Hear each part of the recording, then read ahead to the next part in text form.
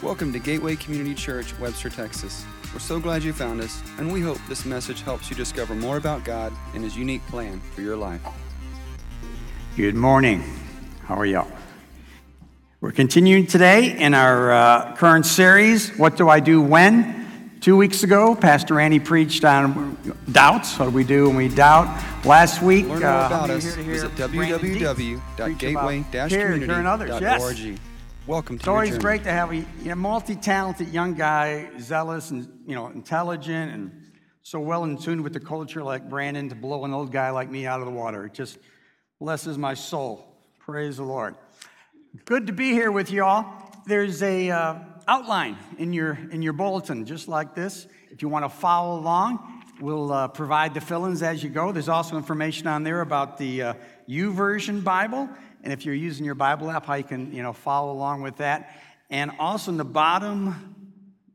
back bottom of your outline there, you'll see there's a couple resources that may be helpful to you if you after the message, if you want to go deeper in the topic.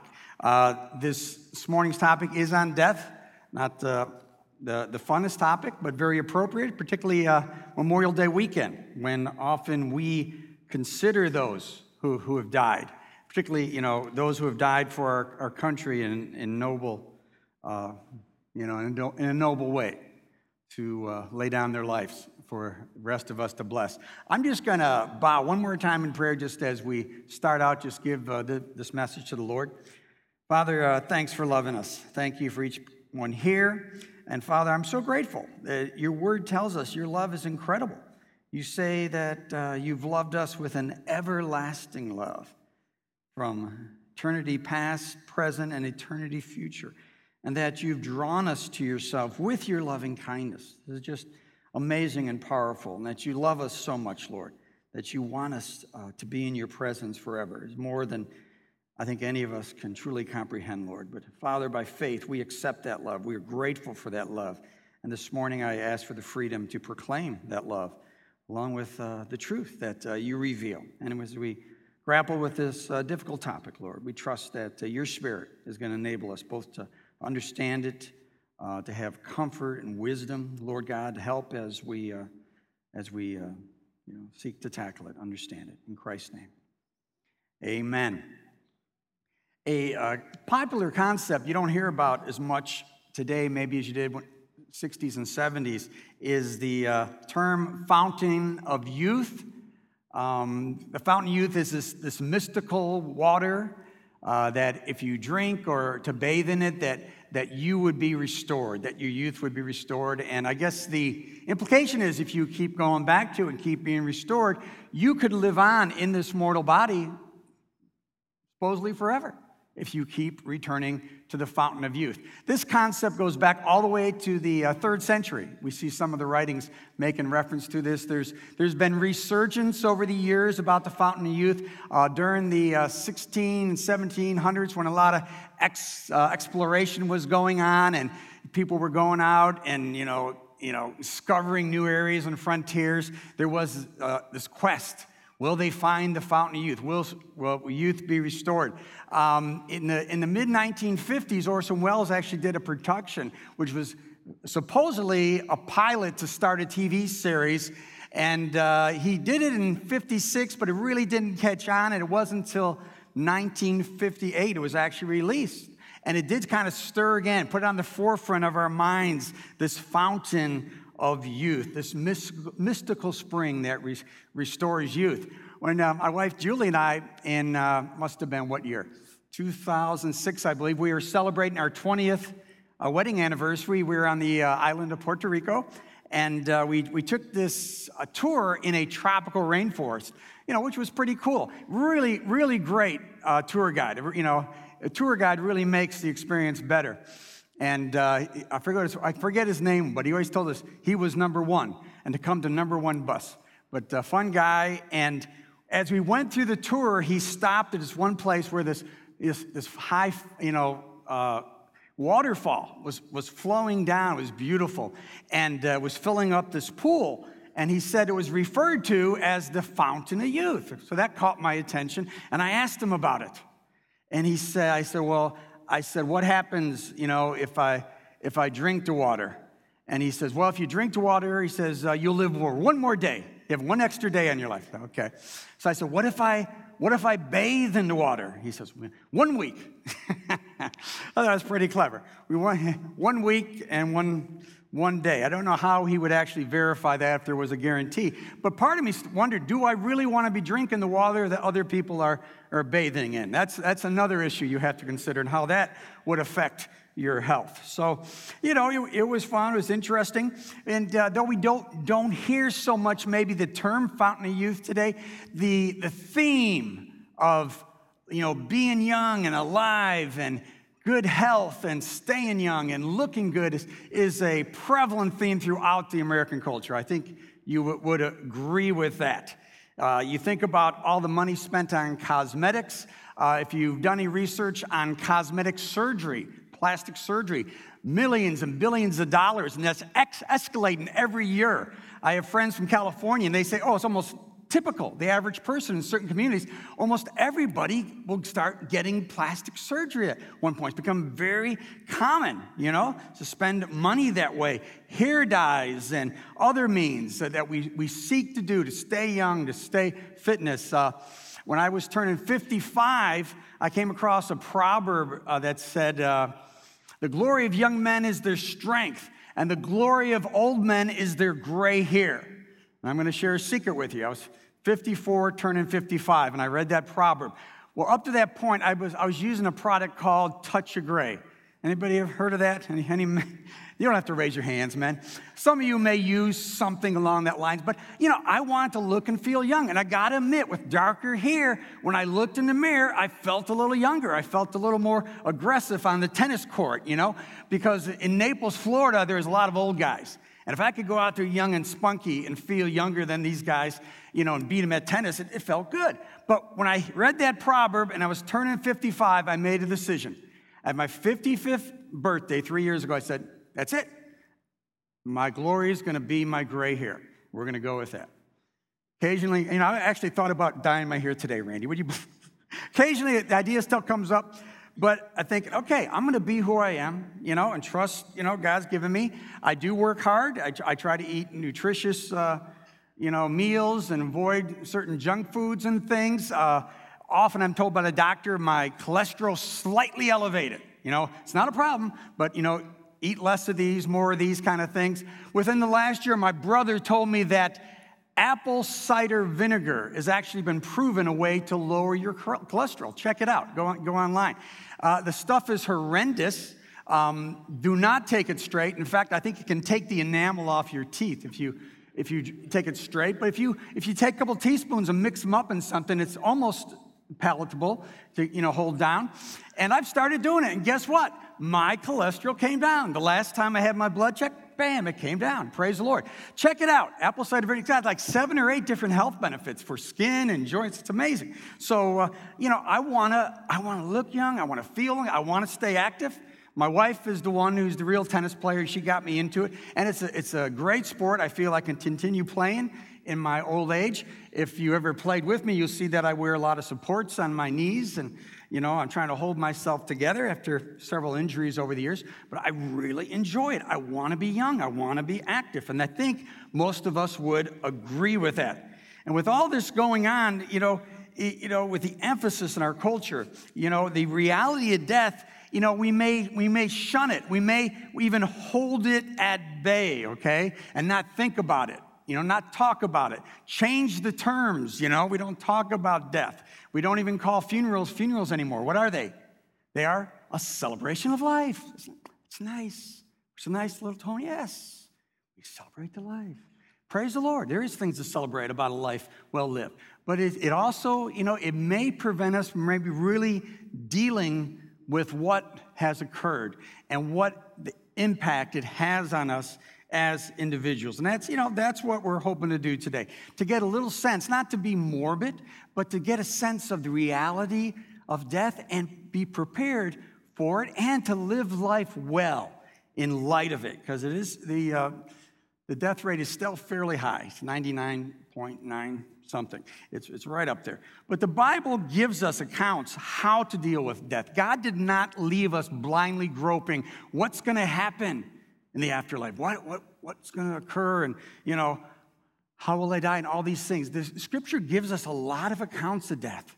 And one particular that has hit me over the years and that I've used in different situations is the account of Jacob and Joseph. Jacob and Joseph are both considered patriarchs in the early nation of Israel. Abraham, Isaac, Jacob, and then Joseph kind of carried on after Jacob's passing. And their account is given to us in the end of Genesis chapter 49 and 50, we see this, the death of Jacob and how Joseph responds to that. So what I'm going to do is use that passage to kind of walk us through maybe, 4 actions, 4 lessons, I guess you could say, lessons we learned from Jacob and Joseph, but then also actions. In light of that and what we learned from them, maybe actions that we should take. So here we go. We're going to start with Genesis 49, 28 through 30. It's printed there in your outline. I think it'll be up on the screen behind us.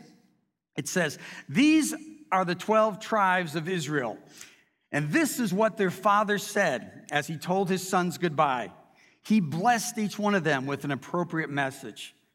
Then Jacob instructed them, 'Soon I will die and join my ancestors. Bury me with my father and my grandfather in the cave in the field of Ephron the Hittite.'" And right here in the beginning, we see a certain amount of health and blessing.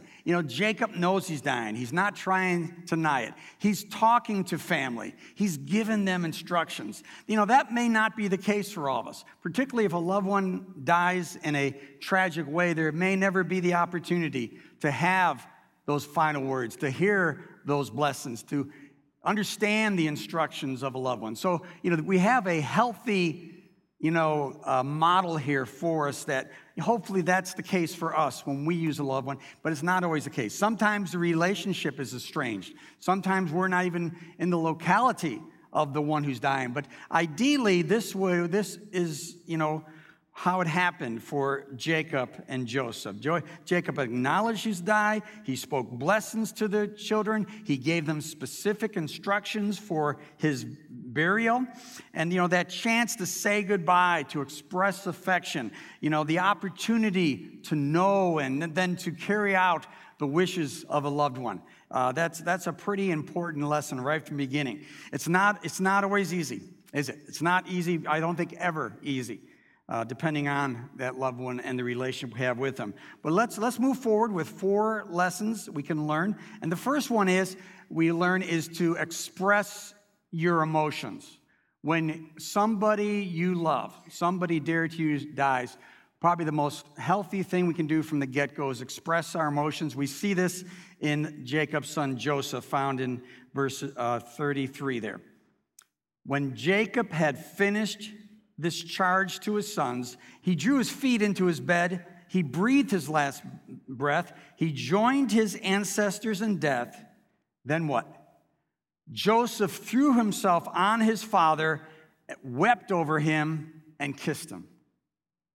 I would say that's a fairly freed up expression of grief.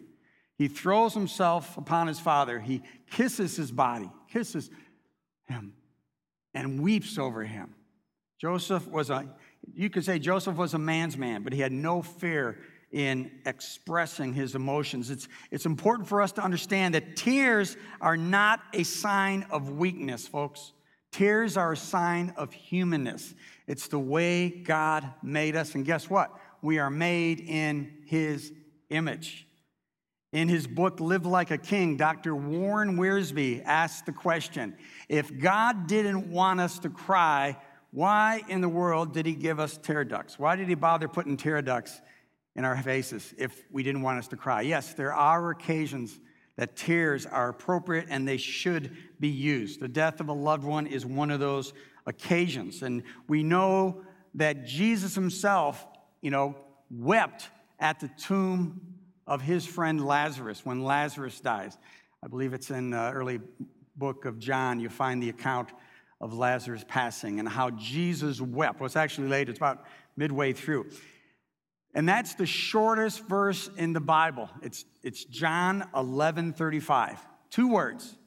Jesus wept. And those weren't little tears. That was sobbing, emotional, it was just giving it all out. That is what we have, the model of when we lose a loved one. But it doesn't stop there, does it?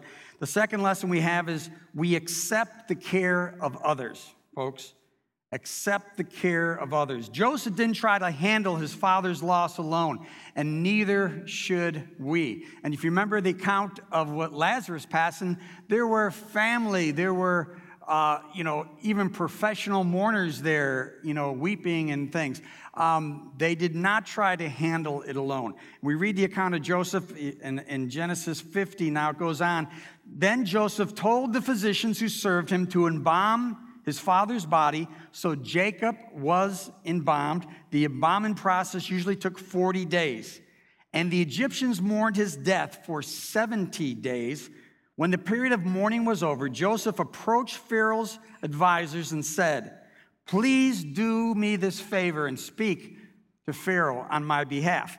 And again, we see a healthy model of Joseph. Not only did he accept the help that his position provided him. If you know who Joseph was, he was the Israelite that was promoted to the second highest position in Egypt because of the favor that he had found with Pharaoh. So he had quite an important role. He had great resources at his disposal, and he took advantage of them. And he accepted the help that others were able to provide for him, and they even went one step further.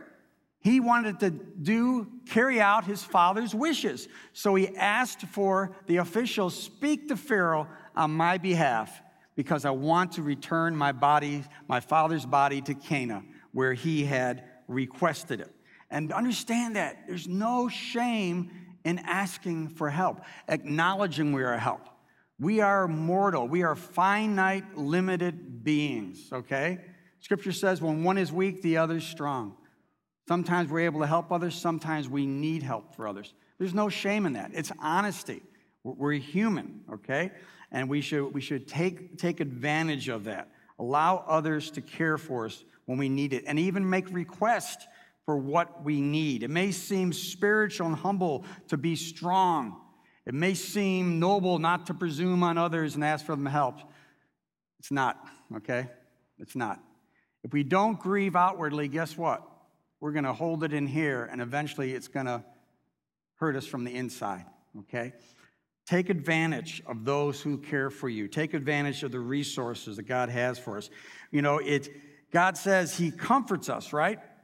He comforts us through his word, through his spirit, and more often than not, and maybe even to a greater extent, it's through his people.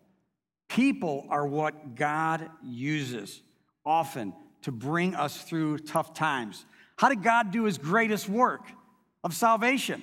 By becoming human, by working through a mortal body like you and I have. Often his work, his help, his grace comes through other people. So accept it. The Bible is full of promises of God's presence for difficult times. Often when I read is Psalm 46. The Lord is our refuge and strength, a very present help in trouble. Praise the Lord. A great verse to call to mind and to claim during tough times. We know the Holy Spirit himself is called what? Jesus once referred to him as the Comforter. And you know how badly we need comfort. It's a great need at a time like that. And also through his people. Look at 2 Corinthians 1:4. He comforts us in all of our troubles so that we can comfort others. When they are troubled, we will be able to give them the same comfort God has given us. Did you pick up on that? How do we comfort each other? We take our experience. We take what God has gotten us through. And we are particularly prepared now to be a source of comfort to somebody else who may be going through that same thing. Not to rush in and give all kinds of advice and try to fix them. The best thing we do when somebody is in grief or in some difficult situation is not giving advice. It's what? listening. It's being there. Sometimes the best thing to say is nothing. Just be there. Just be with that person. Let them talk. Just be there. God will use us. One of the privileges I have at Gateway is what we call working with the comfort ministry. Lisa Hernandez and Marilyn Nolan, some other y'all. When we do have a death here at Gateway, often we hold a service, then we have a reception.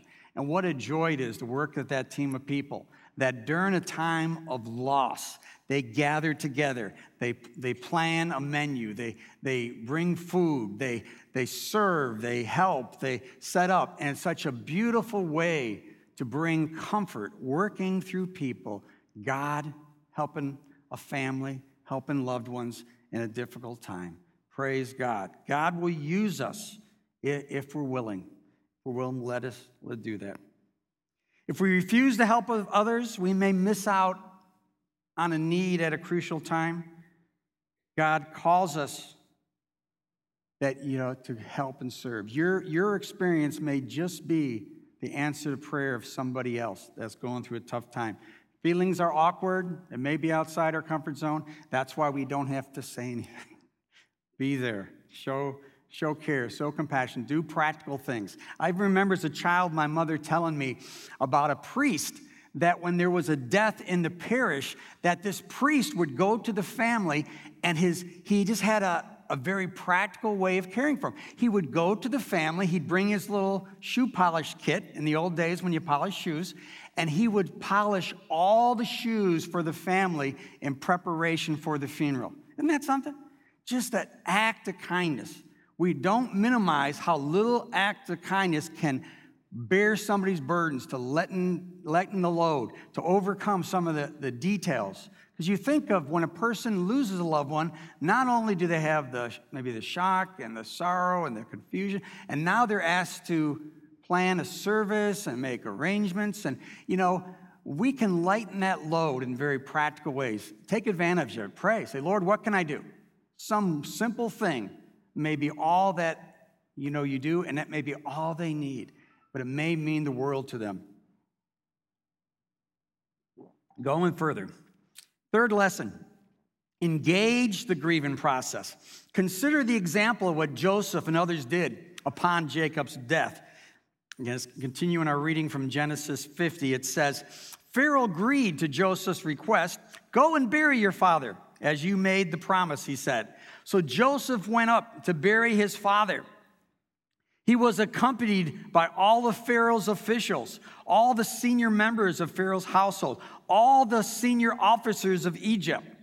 Joseph also took his entire household and his brothers and and their households. A great number of chariots and charioteers accompanied Joseph.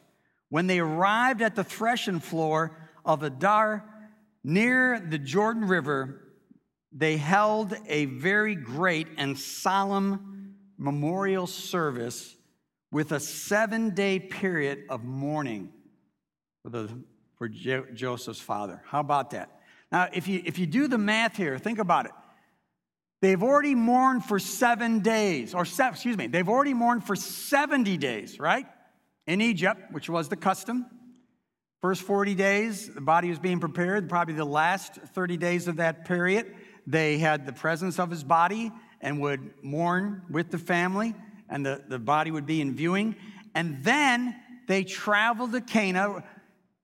Scholars have different opinions, but it was roughly an 11-day journey from where they would have been in Egypt to where they took the body, approximately 11 days. So then after 70 days of mourning, 11-day journey, 7 days of mourning at the site, then an 11-day journey back. Anybody good at math? That is 99 days.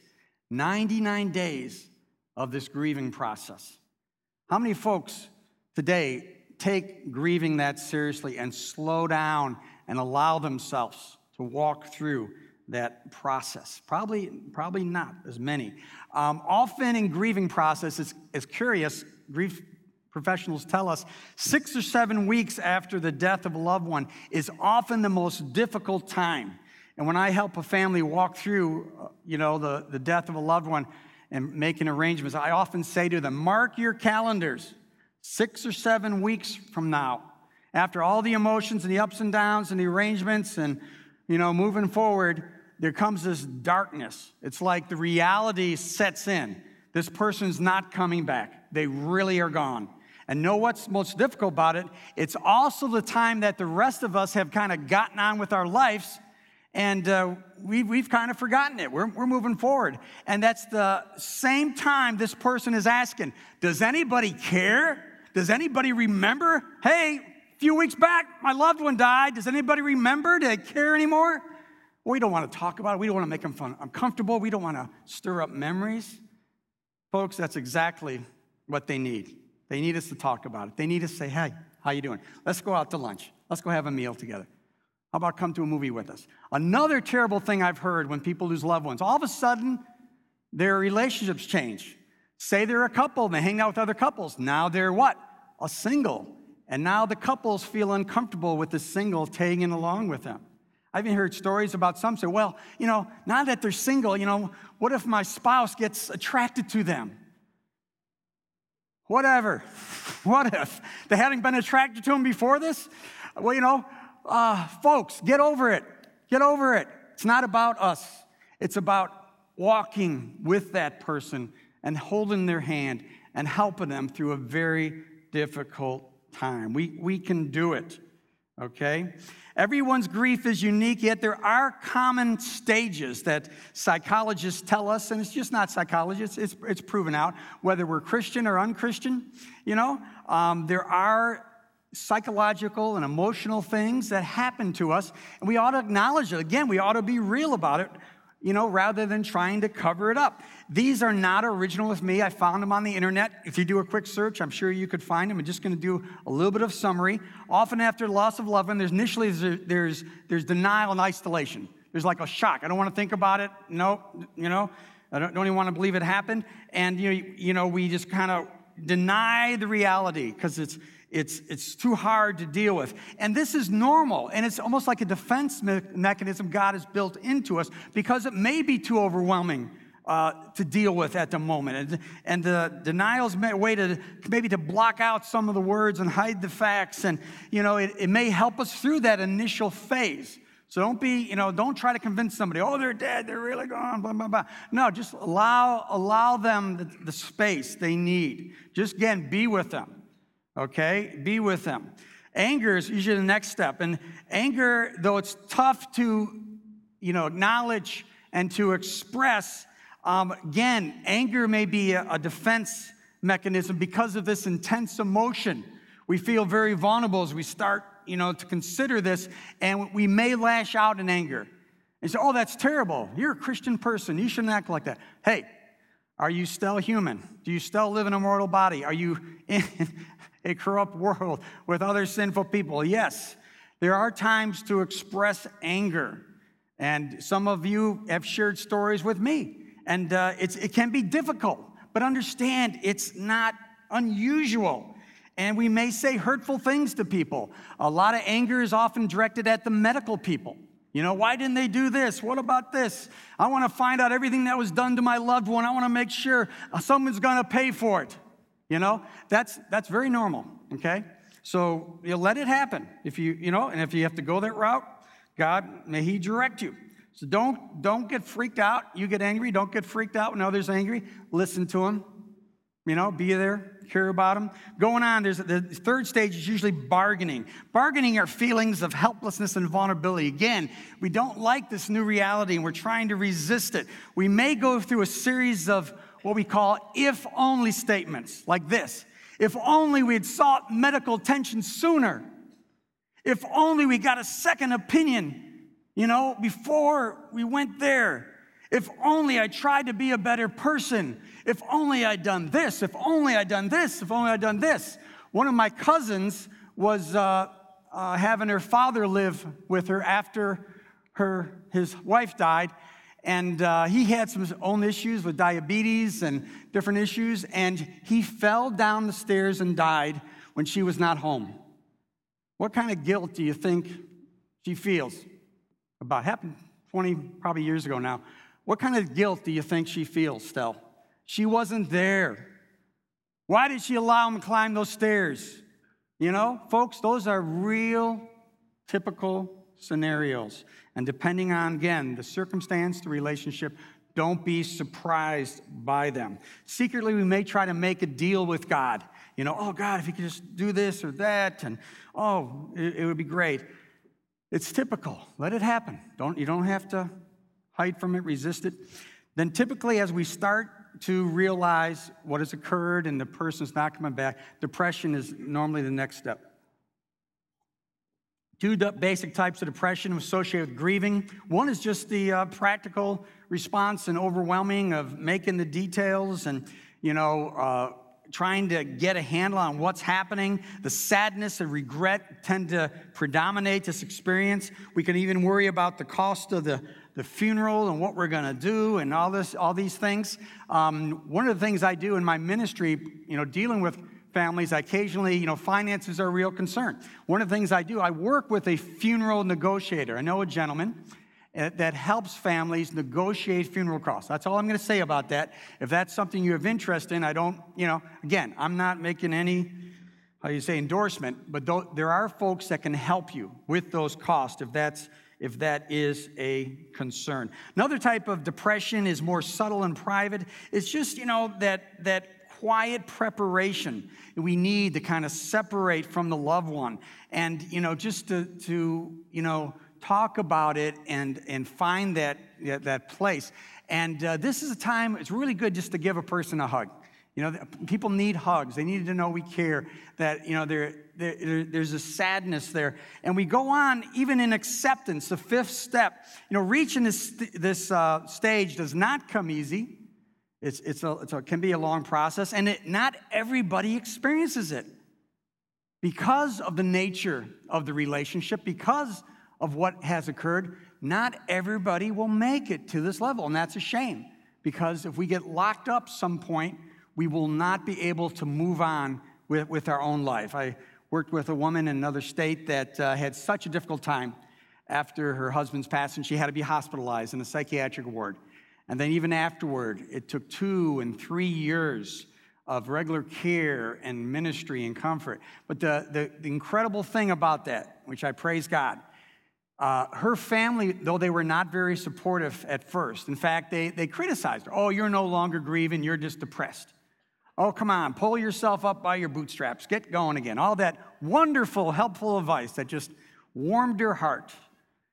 No, it did not, okay? But you know what? She worked through it. She kept with it. She returned to work. Her and her husband had a home business, and then she had to go back and actually end up doing factory work and being in situations maybe where the language and the innuendos were crude and it was hard.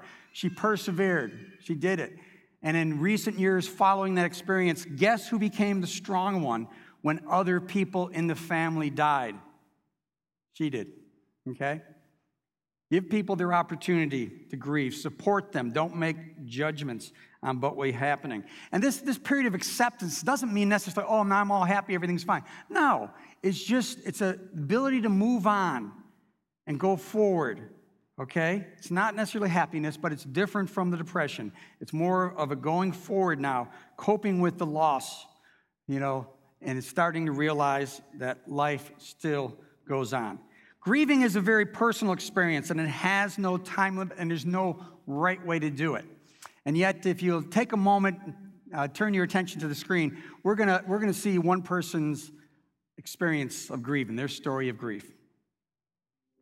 Early on in my grief, after my son was killed in a fire, I went to my pastor, and I sat down in his office. It was about a week into it, and I said, I don't know how to do this. Please tell me how to do this the right way. I wanted to make sure that I did it the right way. And the best advice that he gave me at that point, and it's carried me through, so I know that it's accurate, was experience the grief. Don't hold anything back. Let it take you where it will. Feel it, smell it, embrace it, and don't try to run away from it. So there was a lot of wallowing around in self-pity and trying to figure out, is there a God? Why would he do this? Asking all those difficult questions that even though you've been raised Christian, they still rear their ugly heads. And so I did find out by immersing myself in God's Word what I really did believe about God. So much so that my favorite scripture, and it's plastered on my wall at home, trust in the Lord with all your heart and lean not on your own understanding. In all your ways acknowledge him, and he will make your paths straight. That's from Proverbs 3, 5, and 6. And I did embrace that scripture because what I learned by this immersion in God's Word was that God is in control, and I didn't need to be asking the why of this loss, but the who of this loss. And so that carried me a long way. And then finally, I have a prayer on my wall, I think, that says it all. I plaster things on my wall if I don't want to forget them.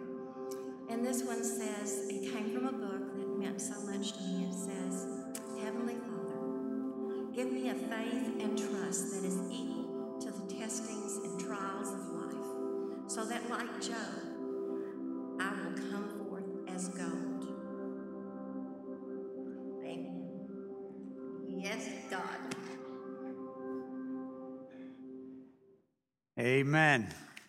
That is Tish Taylor, for you all that know Tish, a delightful lady who's experienced profound grief. And guess what Tish does now? She leads our Grief Share ministry, along with Benton White and Diane McGuire. Both of them have experienced profound grief. They minister to others and walk with them during these tough times. Praise God. Resisting the grieving process will only prolong it and the need for the healing that takes place. So don't do that. We're all going to grieve, so why not grieve well? Why waste time getting stuck in it? Why not grieve well and take advantage of the help and support and God's comfort to get through that time with people that love you. Tish has experienced and testified to a truth found in Psalm 126, 5 and 6. It says, those who plant in tears will harvest with shouts of joy. They weep as they go to plant their seed, but they sing as they return with the harvest. The implication is, if we are once again to have shouts of joy, if we are once again to enjoy the harvest of life, we need to take the time to weep. We need to sow those tears of grief, folks. Again, that is not weakness. That is humanness. That's just the way God made us. How have you dealt with the death of a loved one? I think most of us, if we have been around any length of time, we've lost loved ones. My experience is pretty typical. I lost my grandparents when I was young, lost certain people, neighbors, saw friends' parents pass. About 6-7 years ago, I lost a dear friend to suicide, and it was very, very tough. Lost my dad back in the 1990s, and that was difficult. It was difficult in different ways. We didn't have a close relationship. And other than my wife and children, it'd be hard for me to imagine losing anybody as profound as much as I love my mother. This is my mother, Jean Lewis. My wife and I had 200 of these buttons made on her 85th birthday. We celebrated in 2014. My mother's one of the most godly, loving women of perseverance and faith that I know. She's not a robust person. She's actually very gentle, steady prodder. And the longer she has lived and the more she has trusted God, the more beauty of God I see coming through her life. That day in 2014, over the 4th of July weekend, was one of the happiest days in the life of my family. My 5 brothers and my sister and all the in-laws and family members and friends. We had close to 200 people there. Afterward, I tried to collect as many buttons as I could. I could only find 3 that weren't taken. I got one. This one usually stays in my office. I got one on the refrigerator at home. I got one on my computer at my home office. I love my mother. It's hard for me to imagine life without her. But guess what? The last 3 times I've been up to Northern Illinois since July 2014. First 2 times I visited, guess what my mom started doing? She started sharing with me her funeral arrangements, folks. She did that twice. In the spring of 2015, again last fall, to the point to where she was pretty happy with the notes I had.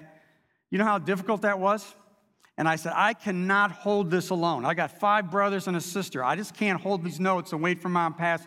Okay, guys, this is what Mom wants. So I got hold of my sister and one of my brothers that lives close to my mom. And I said, I got these notes from Mom. I'm going to type them up on a Word document. I'm going to send them to you. I don't want to be alone in this. I want you all, to be aware. And if you have questions, you talk to Mom, right? And so I did that. I told them that. That was like in maybe October of 2015. You know when I actually sent those notes to them? I think it may have been February. I think it took him about 4 months even to sit down at the computer, okay, to take those notes and to start typing out my mom's wishes, folks. I feel I've already started to grieve the loss of my mother, okay? I've actually been maybe mildly depressed since then. And that could be, you say, oh, that's bad. Well, in a way, it may be good. It may be part of the acceptance of what inevitably will occur. It may be God's way of preparing me, maybe to be there for my siblings when it actually happens. I don't know. I don't have it figured out, okay? Don't have to have it all figured out because we have a God that does. At some point, we need to find what they call the new normal. This is the realization the loved one's actually gone, and hopefully we reach this point, we can move forward as Joseph did, and we see that in Genesis 23 or 22 to 24. Joseph and his brothers and their families continued to live in Egypt. Joseph lived to the age of 110. He lived to see 3 generations descendants and of his son Ephraim. He lived to see the birth of the children of Manasseh and the son Machir, who he claimed as his own. Soon I will die, Joseph told his brothers, but God will surely come to the place and lead you out of the land into Egypt, or out of the land of Egypt. He will bring you back to the land he solemnly promised to give to Abraham, Isaac, and Jacob. Joseph moved forward. He found the new normal. He lived on. He fulfilled his purpose. He recognized that. And folks, that is true for each one of us. God has a plan for each one of us. It may not be as grandiose as Joseph's was, but he does have a plan. Scripture is full of that.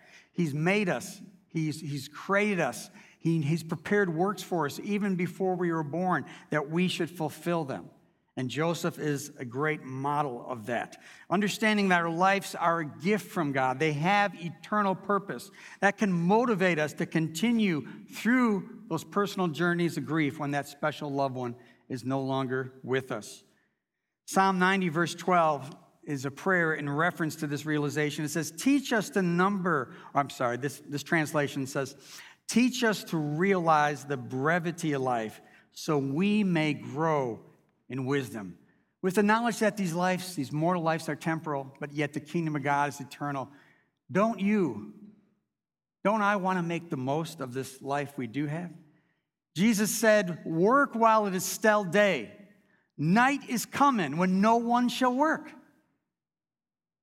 To me, that says, make the most of this life. You got one shot out of it. One of the best ways we can impact those behind us is serving God and giving testimony to Him. That has eternal impact. Rather than having a building, a statue, or a road named for us, why not have impact that will change somebody's lives for eternity? Amen. In conclusion, I just want to make reference to the last chapter of the Bible, Revelation 22. I began talking about the fountain of youth early on in my message. Listen to this. The last chapter of the Bible, Revelation 22. Then the angel showed me a river of water, the river of the water of life, as clear as crystal, flowing from the throne of God and the Lamb, coming down the great street of the city. On each side of the river there stood a tree of life bearing 12 crops of fruit, yielding its fruit every month, and the leaves of the trees are for the healing of the nations. No longer will there be any curse. The Lamb of God and the throne of God and the Lamb will be there in the city, and his servants will serve him. They will see his face, and his name will be on their foreheads. There will be no more night. They will not need the light of a lamp nor the light of the sun, for the Lord God will give them light, and they will reign forever and ever. There is a fountain of youth, folks. It's not a physical fountain. It's a heavenly fountain. And in fact, Jesus Christ said we can experience that today. John 7, he says, "Come to me, all who are thirsty, and I will give you life." As the scripture says, rivers of living water shall flow from your inmost being. Of this he spoke of the Spirit. God offers us in his Spirit rivers of living water, not just an eternity future, but right now to experience his life that will never lose. Following this service, I want you to know our prayer partners will be down front here if you'd like someone to pray with, particularly if you're dealing with issues that may have been stirred today. Tish Taylor has agreed to be out at our Next Steps area, which I think is right out that door. So you saw Tish up on the screen. She will be out there, Next Steps area. I will be out here at the First Steps area out this door if you'd like to stop by and say hello. And I also asked Benton White, one of our grief share leaders, to be over on that side if you'd like to speak with Benton. Would you take a moment? Let's close in prayer. Father God, thanks for loving us. Thanks for your goodness, Lord. Thank you, Lord. We do not have to fear, even subjects that may not be pleasant, God. We just acknowledge, Lord, they do scare us, but you are greater. You are able and help us through. And Father, you know us. You love us. And you promise to never leave us, never forsake us. And even though we do go through valleys of shadow of death, Lord, let us sense your presence, your rod and your staff. Let us know the comfort that's in Christ. Amen. Thank you very much. To learn more about us, visit www.gateway-community.org. Welcome to your journey.